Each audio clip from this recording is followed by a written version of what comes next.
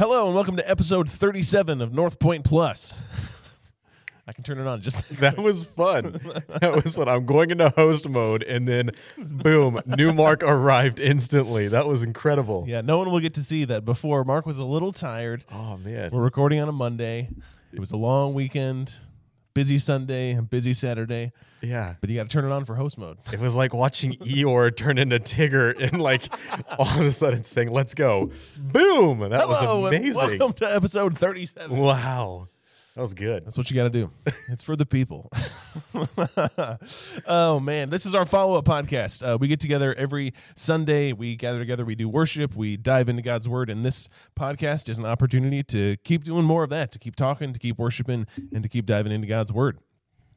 Jake, Hey. you spoke yesterday. This Yeah. comes out on Tuesday, but we're recording on Monday. You spoke yesterday talking about stories. Yeah. Give me like a 30-second recap for those that might need to have a little refresher on what you talked about yesterday. Yeah, so we spent a lot of time talking about Jesus healing the blind man and how kind of crazy that was to begin with, but really how the whole point of that was more about when the blind man was being interrogated and when his parents were being interrogated, like, hey, who healed you? How did this happen? Because Jesus went like incognito there, was like hiding, Right. which is hilarious to me that he was like, boom, you're healed, I'm out, and then like let all the chaos ensue. Like, I love that Do you power think he was move. like close by, like just watching? Oh, you know he knows what's going on, watching right? the Jews like freak out, Yeah. run from place to place, trying to figure out. Absolutely. There's got to be ruckus. Like they're all like eating lunch and people are probably talking about this around. Right. And he's like, oh, that's crazy. It could be Right? anyone. So good. Anyway, so like they're interrogated who did this. And the parents were like, oh, we know he was blind before and we know that he can see now. But, and they asked the blind man and he's like, Jesus. The answer is Jesus. The whole reason I'm here is Jesus. Like, have you guys, you know this guy? Like, what's up? Why are you mad about him? He's fantastic. You want to be his disciples too? Yeah, it was so good. The level of like snark that he got like was so good. And then immediately, like what we didn't get into yesterday, like the next few verses, or he just goes to Jesus and like meets Jesus and like they talk, and he's like, "Well, cool, I want to follow you now." And like that's what happens immediately after, which is just incredible. So we just talked about the power of what story really holds, and how for this guy, like, man, he didn't. He was blind before. We just talked about this earlier. So like he literally didn't know what Jesus looked like even, or like have any of this connection to him. He didn't ask to be healed, but Jesus changed his life. And that was his story. So he didn't know all the facts. He didn't know everything to be able to be there. Now, I would imagine as you follow Jesus, grow closer to Jesus, like he learned, right? He became a follower. But in the immediate part, like what it all started with was just his Jesus story. And that's what he got to share before anything else. And that was pretty cool. Yeah, I love that. And I like how when we were reading through the verses, I like that you paused and pointed out one thing, and we'll dive into more of this later with another passage of just like the humor that exists in Scripture, where this guy is just like so sassy. Yes. His response is, "Do you want to be Jesus' disciples too?" It seems like it with how much you're asking about him. Yes. It's just so cool because we tend to just read through Scripture as like very solemn and very holy and very to the point and very matter of fact. And this man responded in this way, and it's just like this is a real guy. Did you just get British right there? I did. Okay. British are snobs. Everyone knows that. If you're British, I'm sorry. It's just the way it is. That's why America left. That's why America left. Take that, King George. I've seen Hamilton. I know what they're like. Yeah, and this guy is just like gets so fed up with questions and being badgered, and I'm sure his parents like he's feeling the pressure from everybody because his parents are kind of like, I don't know, we'll throw him under the bus. We don't want to get excommunicated and thrown out from the church or thrown out from community, so we'll let our son get thrown out. Yeah. That's a whole weird family dynamic. Well, I think if you're this guy too, like you've been ignored your whole life. Like at some point in time, you are now begging over there because you have parents, but you're not really connected with them anymore. Like you're doing your thing over here, asking for some assistance, some help, and like we do in our country, like you just learn to walk on by kind of thing. And I'm sure that's what's happened for so long. And now they're like, you're the life of the party, and they want to talk to you about it. And he's just like, dude, come on. You walked by me 1,000 times there, Pharisee. Yeah. And now you want to care because you want to use me. Like, come on, man. Yeah. I love it. I love the snark and the sarcasm in that guy. That's just... It's such a cool story. Yeah. And connecting that to the impact that this one guy's story has and the impact that our story can have. Awesome. Loved it. Before we get into questions for this week, we actually had a follow-up question from last week, which has very little to do with you. Cool. Because you I'm anxious to hear your answer then, Mark. you didn't Here we speak go. last week, but we're going to dive into it anyway because we want to answer every question that we can, or at least attempt to. So last week, for those that, again, need to be brought up to speed, Rick talked about this concept of the person of peace, that when it comes to the invitation of Jesus, that Jesus gave this instruction to his disciples before he sent them out, that you're supposed to look for a person of peace, that you travel from city to city, from home to home, and if your peace is received there, then continue in peace. If not, move on to someone else. And we talked about this concept of, it's not saying that if there's any conflict in your friendships that you're like, deuces, I'm out. You're not a person of peace. And it's not this concept of, we tend to like the checkbox mentality of, well, I tried and they weren't a person of peace, so I'm moving on. That's not what Jesus is talking about. What he's talking about is, just basically like anyone you bump into on the street nowadays is typically probably a person of peace. Like I think the example Rick used was like if you're walking your dog and you walk past the same person every time, like you probably strike up some sort of conversation, and that's a person of peace, that they're receptive to at least talking to you. That's a person of peace. And so that was the basis of Rick's message. And then we got a follow-up question that seems like there are some differing instructions from Jesus later in his ministry. So Jesus instructs the disciples, and then later in Luke 22, I'm actually going to read it because it's worth diving into. I love that you've got a computer in front of you and you're still grabbing your phone. You shut your mouth. I have my notes here, and I got my Bible here. I'm just going to say good podcasting would have already had the verses up and ready to go to do this kind of stuff. That just shows we have room for improvement, and that's okay. So, someone submitted a question, a follow-up that says, it seems like Jesus changed the mission instructions in Luke 22, 35 through 38. How should that modify our current assignment? So we had the person of peace earlier, and then this is Luke 22, 35. And Jesus said to them, when I sent you out before with no money bag, no knapsack, and no sandals, did you lack anything? The disciples answered, nothing. He said to them, but now let the one who has a money bag take it. Likewise, take your knapsack, and let the one who has no sword sell his cloak and buy one. For I tell you that this scripture must be fulfilled in me. And he was numbered with the transgressors, for what is written about me has its fulfillment. And the disciples said, look, Lord, there are 2 swords. And he said to them, it is enough. So, what are we getting here? Are we getting 2 conflicting things? Are we supposed to do away with the person of peace concept? Is Jesus radically changing the instructions that come to the disciples? We talked about this a little before, but what's happening here in this picture with Jesus? Well, Jesus is obviously pro-sword. That's what we've learned here. Very pro-sword. He would have a bumper sticker on his pickup truck. He would have his swords mounted to the back of the window. Oh, big old get her done sticker on there. Man, yeah. That's what we know. That's what we know. I don't want to go past this, as we just talked about snark and all of that and humor in the Bible, that Jesus is like, he's not being literal here. Right. Like, but he's obviously like giving an analogy, or he's trying to he's trying to paint a picture, and he's like, sell your cloak and like get a sword, guys. Like, here we go. And the disciples are like, hey, I've got swords right here.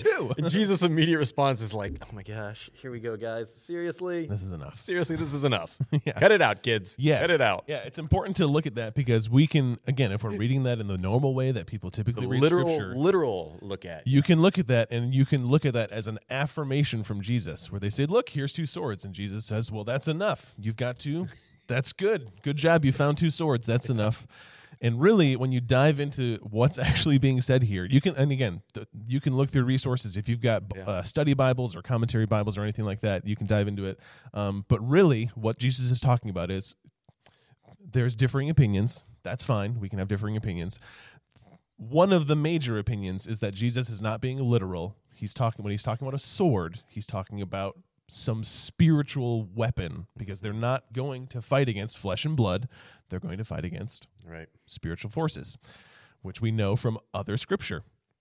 And so the disciples, completely missing it, are like, look, Lord, we found 2. And the picture that we get of Jesus in that moment is not like, good job. It's enough of this.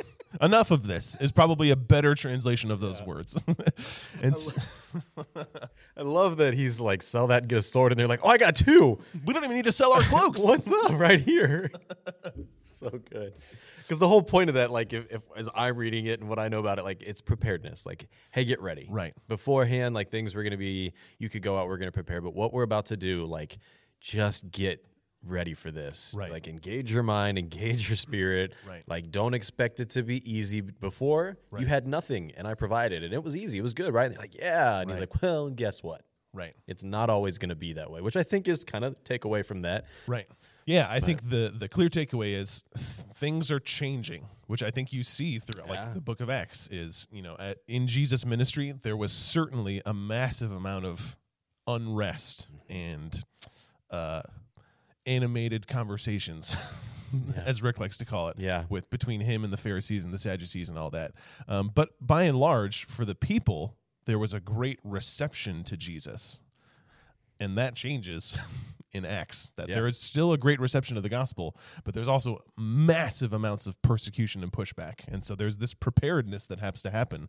And so Jesus is not saying that if you get pushback, you bring out your sword.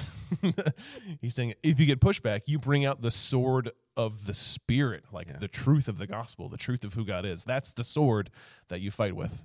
And the disciples immediately are like, Jesus, we got this. We got 2 swords. Can I say that still happens today, though? 100%. Like when we are pushing on stuff and we're trying to further the gospel, whether it be churches or just Christ followers in general, like we are prepared.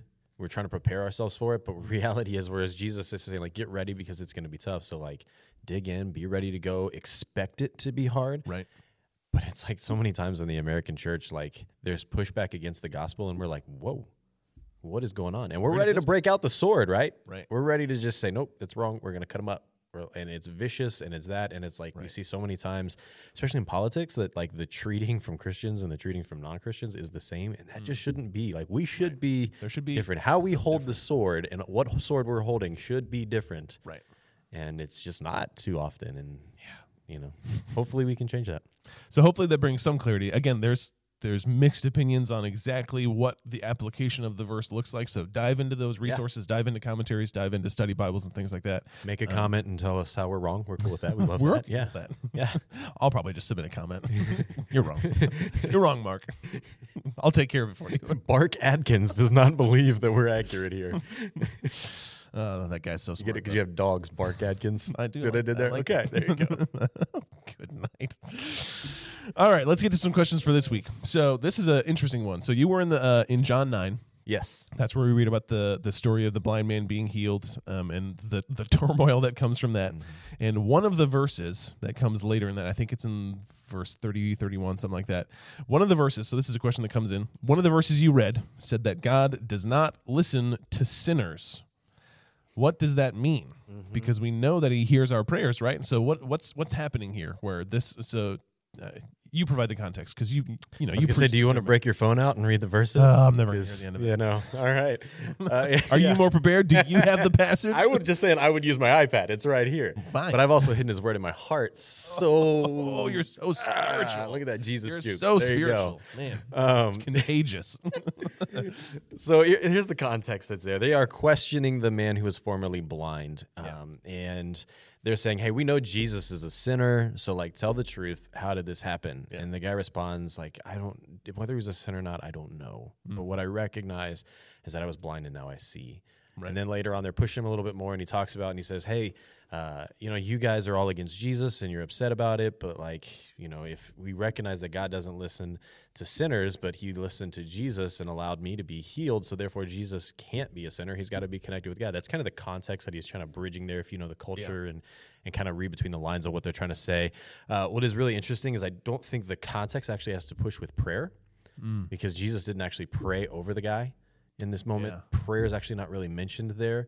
They do talk about, does a guy listen to? And I think that's kind of where we're alluding to that. I think what a better context of actually what they're saying is, hey, the listen to would rather be, we think Jesus is getting his power from God. God would not bless and give him the ability to do this if he were a sinner. So it's not really prayer. It's just kind of the healing power that would be a part of it. Sure. Small distinction there. Yep. But I say that just because I don't think we can build a theology about prayer on this context. Right. Completely. I think they can allude to a few things. Yep. It could maybe be used to reinforce, but I wouldn't like pull this out and say, here is all of it that's there.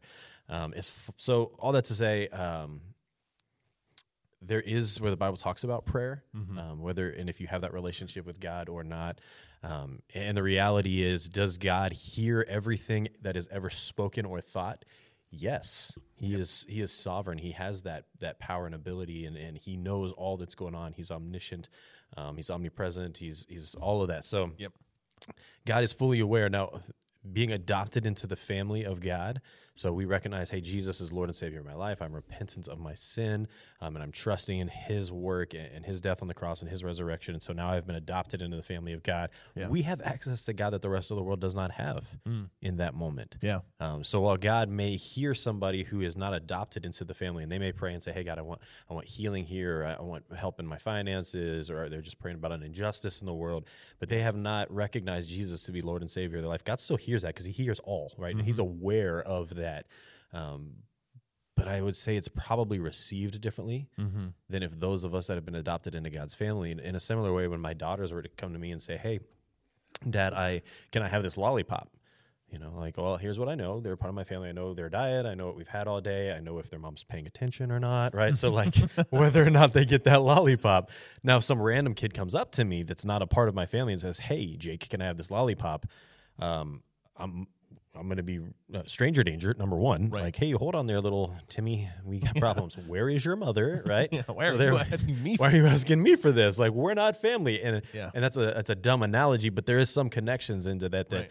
Man, if you're not adopted into the family of God, you just don't have the same access or ear, I would say, to God. Now, God may still answer prayers, right? Like the thief on the cross, Jesus said, hey, you'll be with me in paradise. And there's repentance in those prayers, a lot of the examples that were given in Scripture. Right. But God is going to answer them based on his sovereign will of what he knows to be done. Whereas as we've been adopted into the family of God, God still does things based on his sovereign will, but we get his ear a little bit more.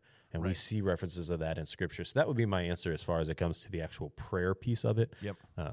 It's a little bit more outside the context of this, if that makes sense. Yeah, no, that's great. I think it's important to, like you emphasized, that there is a context that is being spoken of within this passage, and what this man who was blind is alluding to and is answering the question of is Jesus a sinner? And he's trying to clearly convey, no, this man is not a sinner.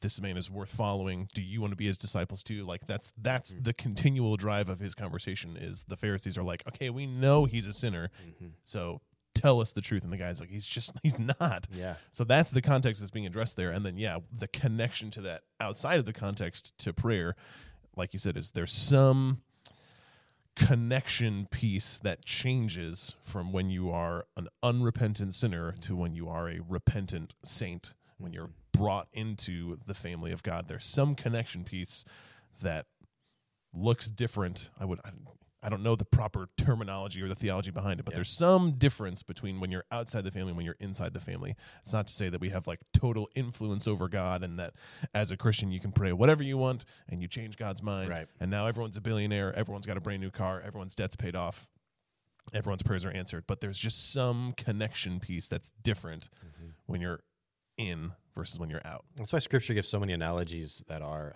husband and wife analogies, right? And parents to children analogies, because they just play out so well to helping us understand our relationship to God because of Jesus. Yep. You know, and because our relationship, he's God, he's sovereign, he's every one of those things. But when we have Jesus, we get this intimate connection, and there's just not a more intimate connection, I think, in our existence than husband and wife and parent to child. Right. And we get that with God. Yeah. Like that is such an incredible, encouraging thing. And to speak a little bit more of the context here, as the formerly blind man is speaking to the Pharisees, his argument is really like, you're calling him a sinner, but the fact that he can do these miracles shows that he's got an incredible connection with God. That's why he called him prophet. That's why he did all that. So it's like his actions don't prove sinner. Like his actions prove he's got connection to God. And that's kind of the argument that he's trying to lay forth here. Yeah, love that. That's cool.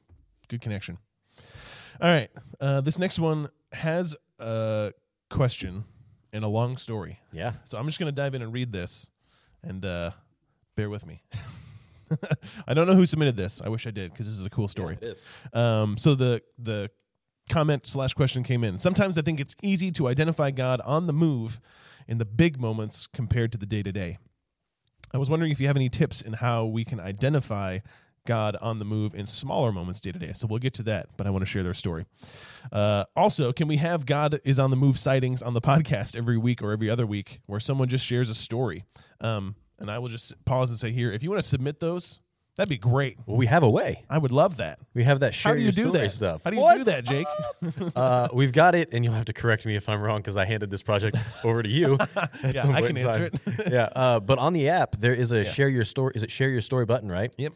And it's a real simple form. We just get like your name and email, I think, is all that's connected to it. And then you can put a video on there of actually sharing your story of how God is moving in your life. And we pushed these about a year or so ago. Yeah, we had a big push last summer. Yeah. The fall. It was a real big thing. And we haven't quite pushed it as hard lately. But man, it is an incredible tool to just be able to share, hey, this is how God is working in my life. Because once again, story is powerful. Yes. And so even recognizing, and I know it feels a little weird because you're like, what, am I just going to like talk to a camera? And who really wants to hear this or whatever? But it makes a huge difference. Every single story I've heard or like seen shared, like it has had some sort of traction to it, that it's made a difference in somebody's life. It's been an encouragement, and God has used it in incredible ways. So if you've got a big story or even a small story, as we're going to dive into here in a little bit, like, man, share those, because this is a great resource to be able to do. We get access to it.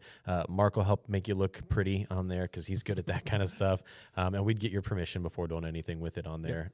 But it's an incredible thing to just be able to share your story with people. Yeah. Yep. So that's on the app. That's the easiest way to do it. And if you are super, super camera shy, my encouragement would be to try to push through that, because video is so powerful. It communicates so well. But if you're like, no, I will not do a video, you can submit a written story as well. Yep.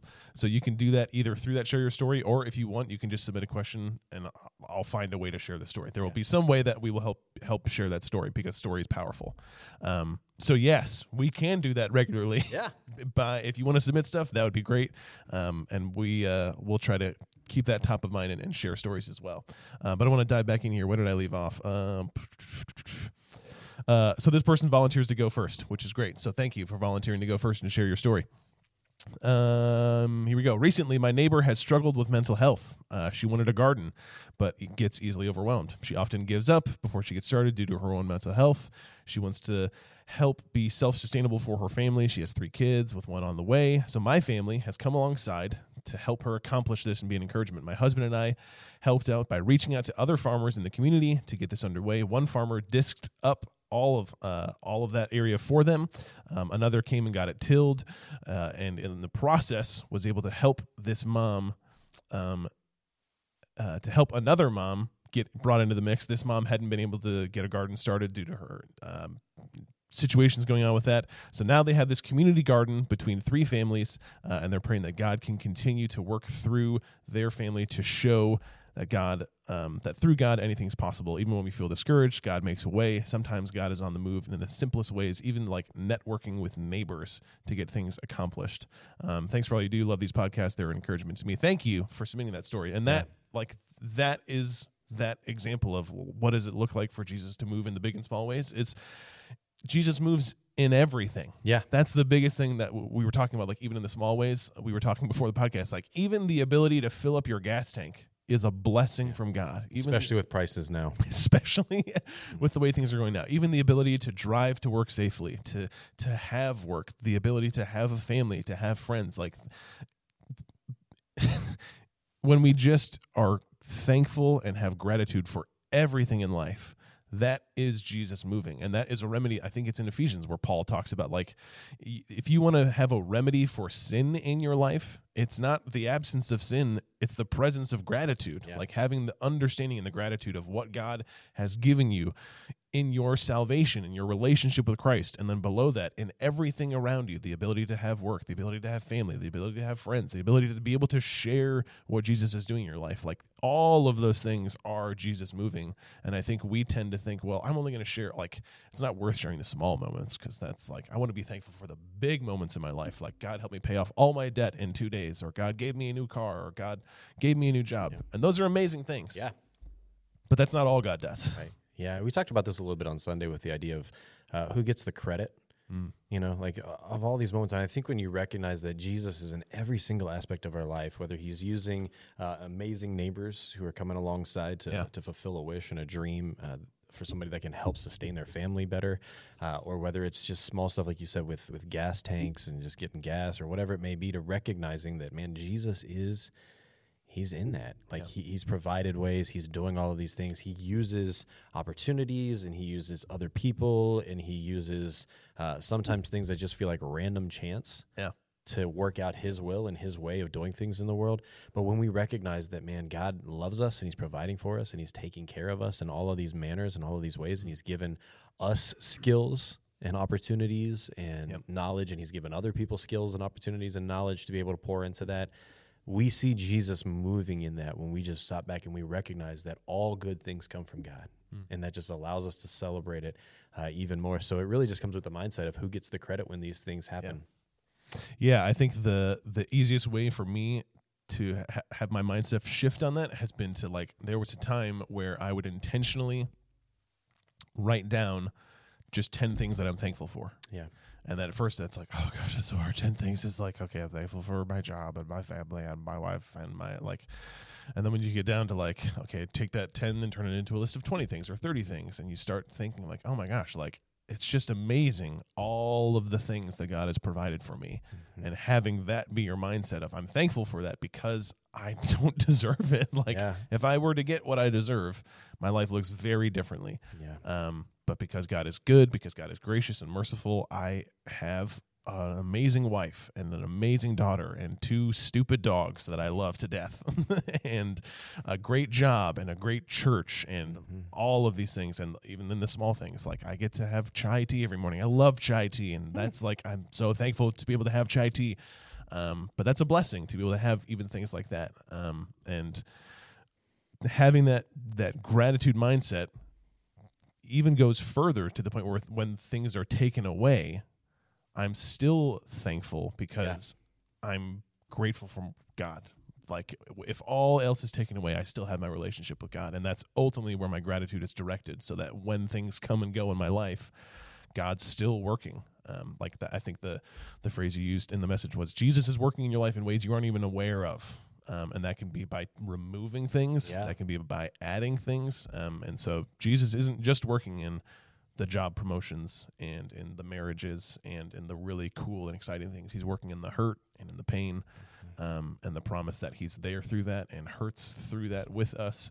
That's even something to be thankful for. Yeah, it's so encouraging to know that God is not only a part of our life in the highs and lows, but he's just right there on the plains as well. Yeah. That he's just walking with us through every single moment, every single step. It's not just all the big things that we get to celebrate or the moments of tragedy or loss or heartache, but he's there in the everyday as well. And I think, you know, if you want to get in a habit of being thankful for the small stuff, pray with kids. Yeah.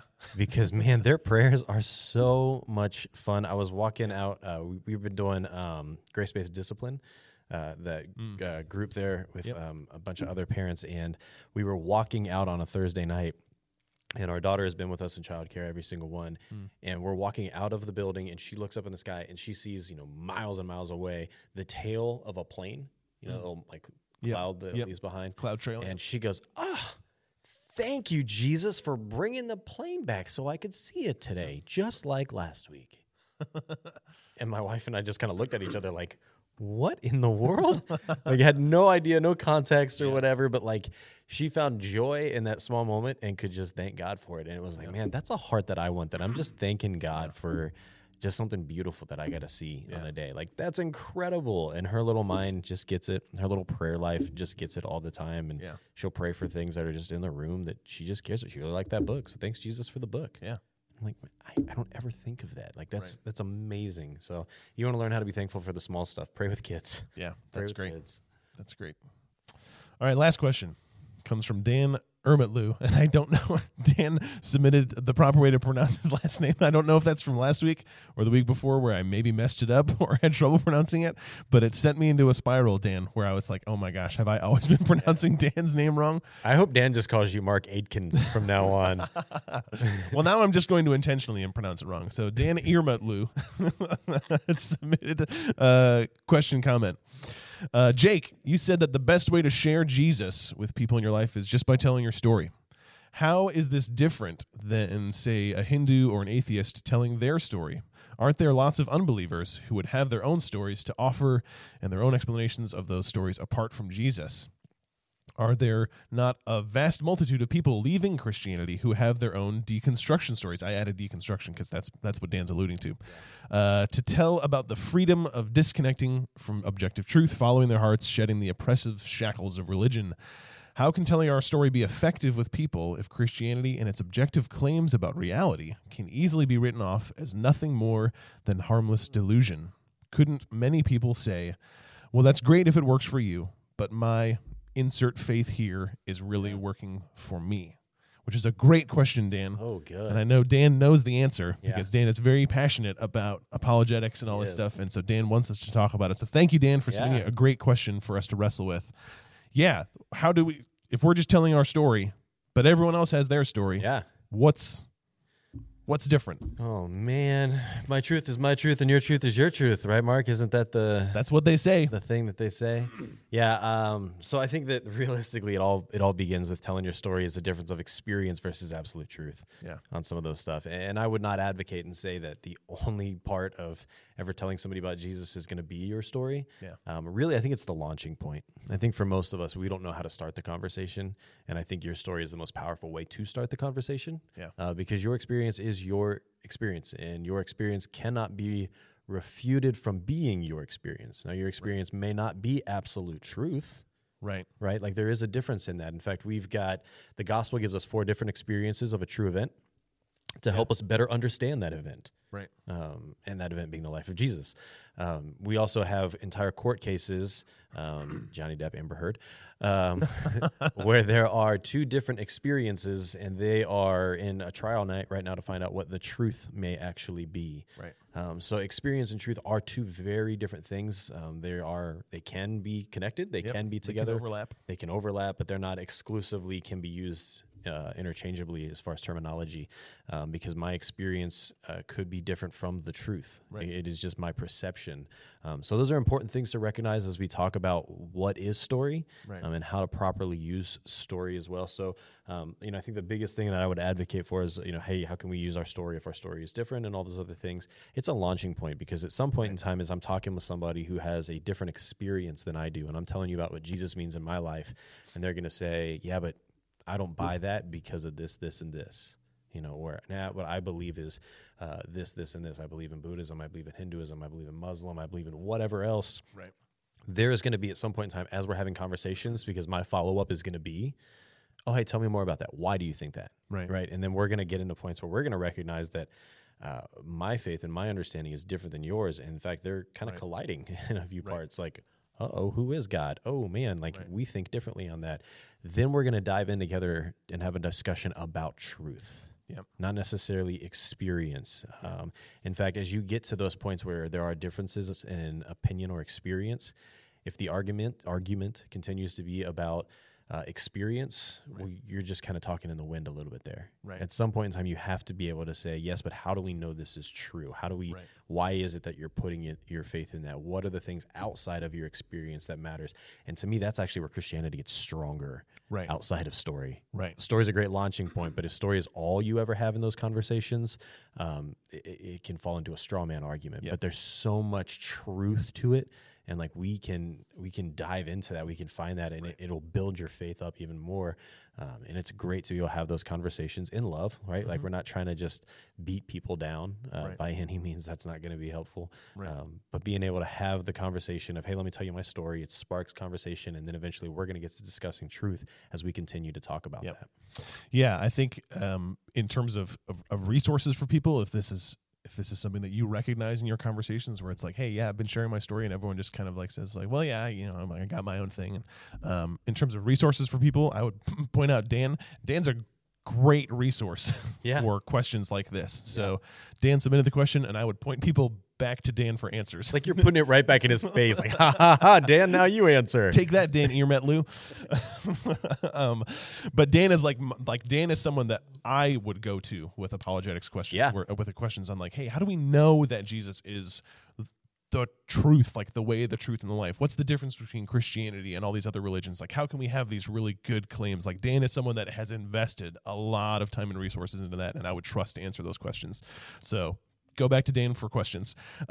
Next week, the message is dealing with something similar to this, where it goes beyond, like you said, story is the starting point, but eventually questions come up where people start to doubt the goodness of God, or why would you follow God if these things happen, or difficult questions that come up as we talk about Jesus. And so what truths can we fall back on to answer questions like that? So that'll be the message next week where we're talking about that. And I would go to, like, we through North Point have access to Right Now Media, which has lots of great video resources that I'm sure Dan would recommend as well, that dive into questions like this, where it comes down to, how do we walk through conversation in a loving way, not trying to beat people over the head with, well, I just believe the Bible says it's true, you have to believe it or you're going to hell. Like, There's a really thoughtful and engaging way to have these conversations if you're coming up against that obstacle of, well, I already believe in something else, so I don't need to believe in that.